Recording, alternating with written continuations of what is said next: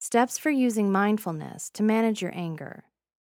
You've probably heard about mindfulness. You may even have a regular mindfulness practice that you follow. But did you know you can use mindfulness to help manage your anger? Mindfulness experts have identified several key steps you can take to control and manage your negative emotions. 1. Observe your body's signals. When you're angry, your body is sending out all sorts of messages from rapid heartbeat to clenched jaw, stomach, and hands muscles. Your breathing may become light and shallow. You're ready for fight or flight. 2. Use your breath. Breathe into your body's anger reactions. Close your eyes. Focus on the breath going right down into your belly and out again. Count as many breaths as you need to diffuse your anger. 3.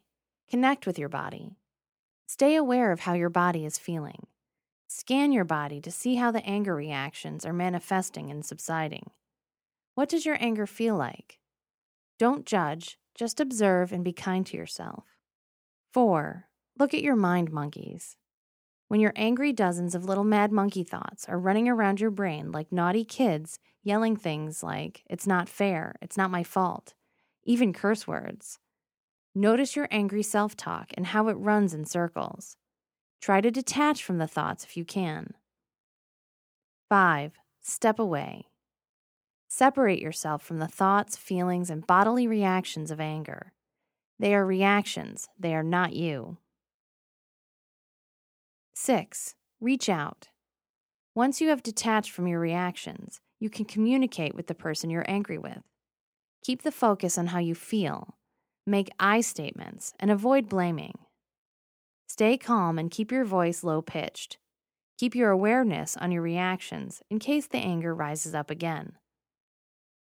7. Mindful thinking.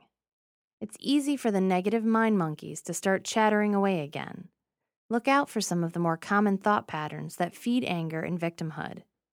The words never and always are red flags for anger monkey activity, as are blaming statements, "It's your fault, why don't you listen?" and gaslighting. 8. Acknowledge the emotion. Don't try to deny or squash down your anger. It's a legitimate emotion, and in some circumstances, can be a powerful tool against injustice and achieving change. But it is an emotion, it's not you. Anger, like other feeling states, will come and go, and you can choose how you want to deal with it.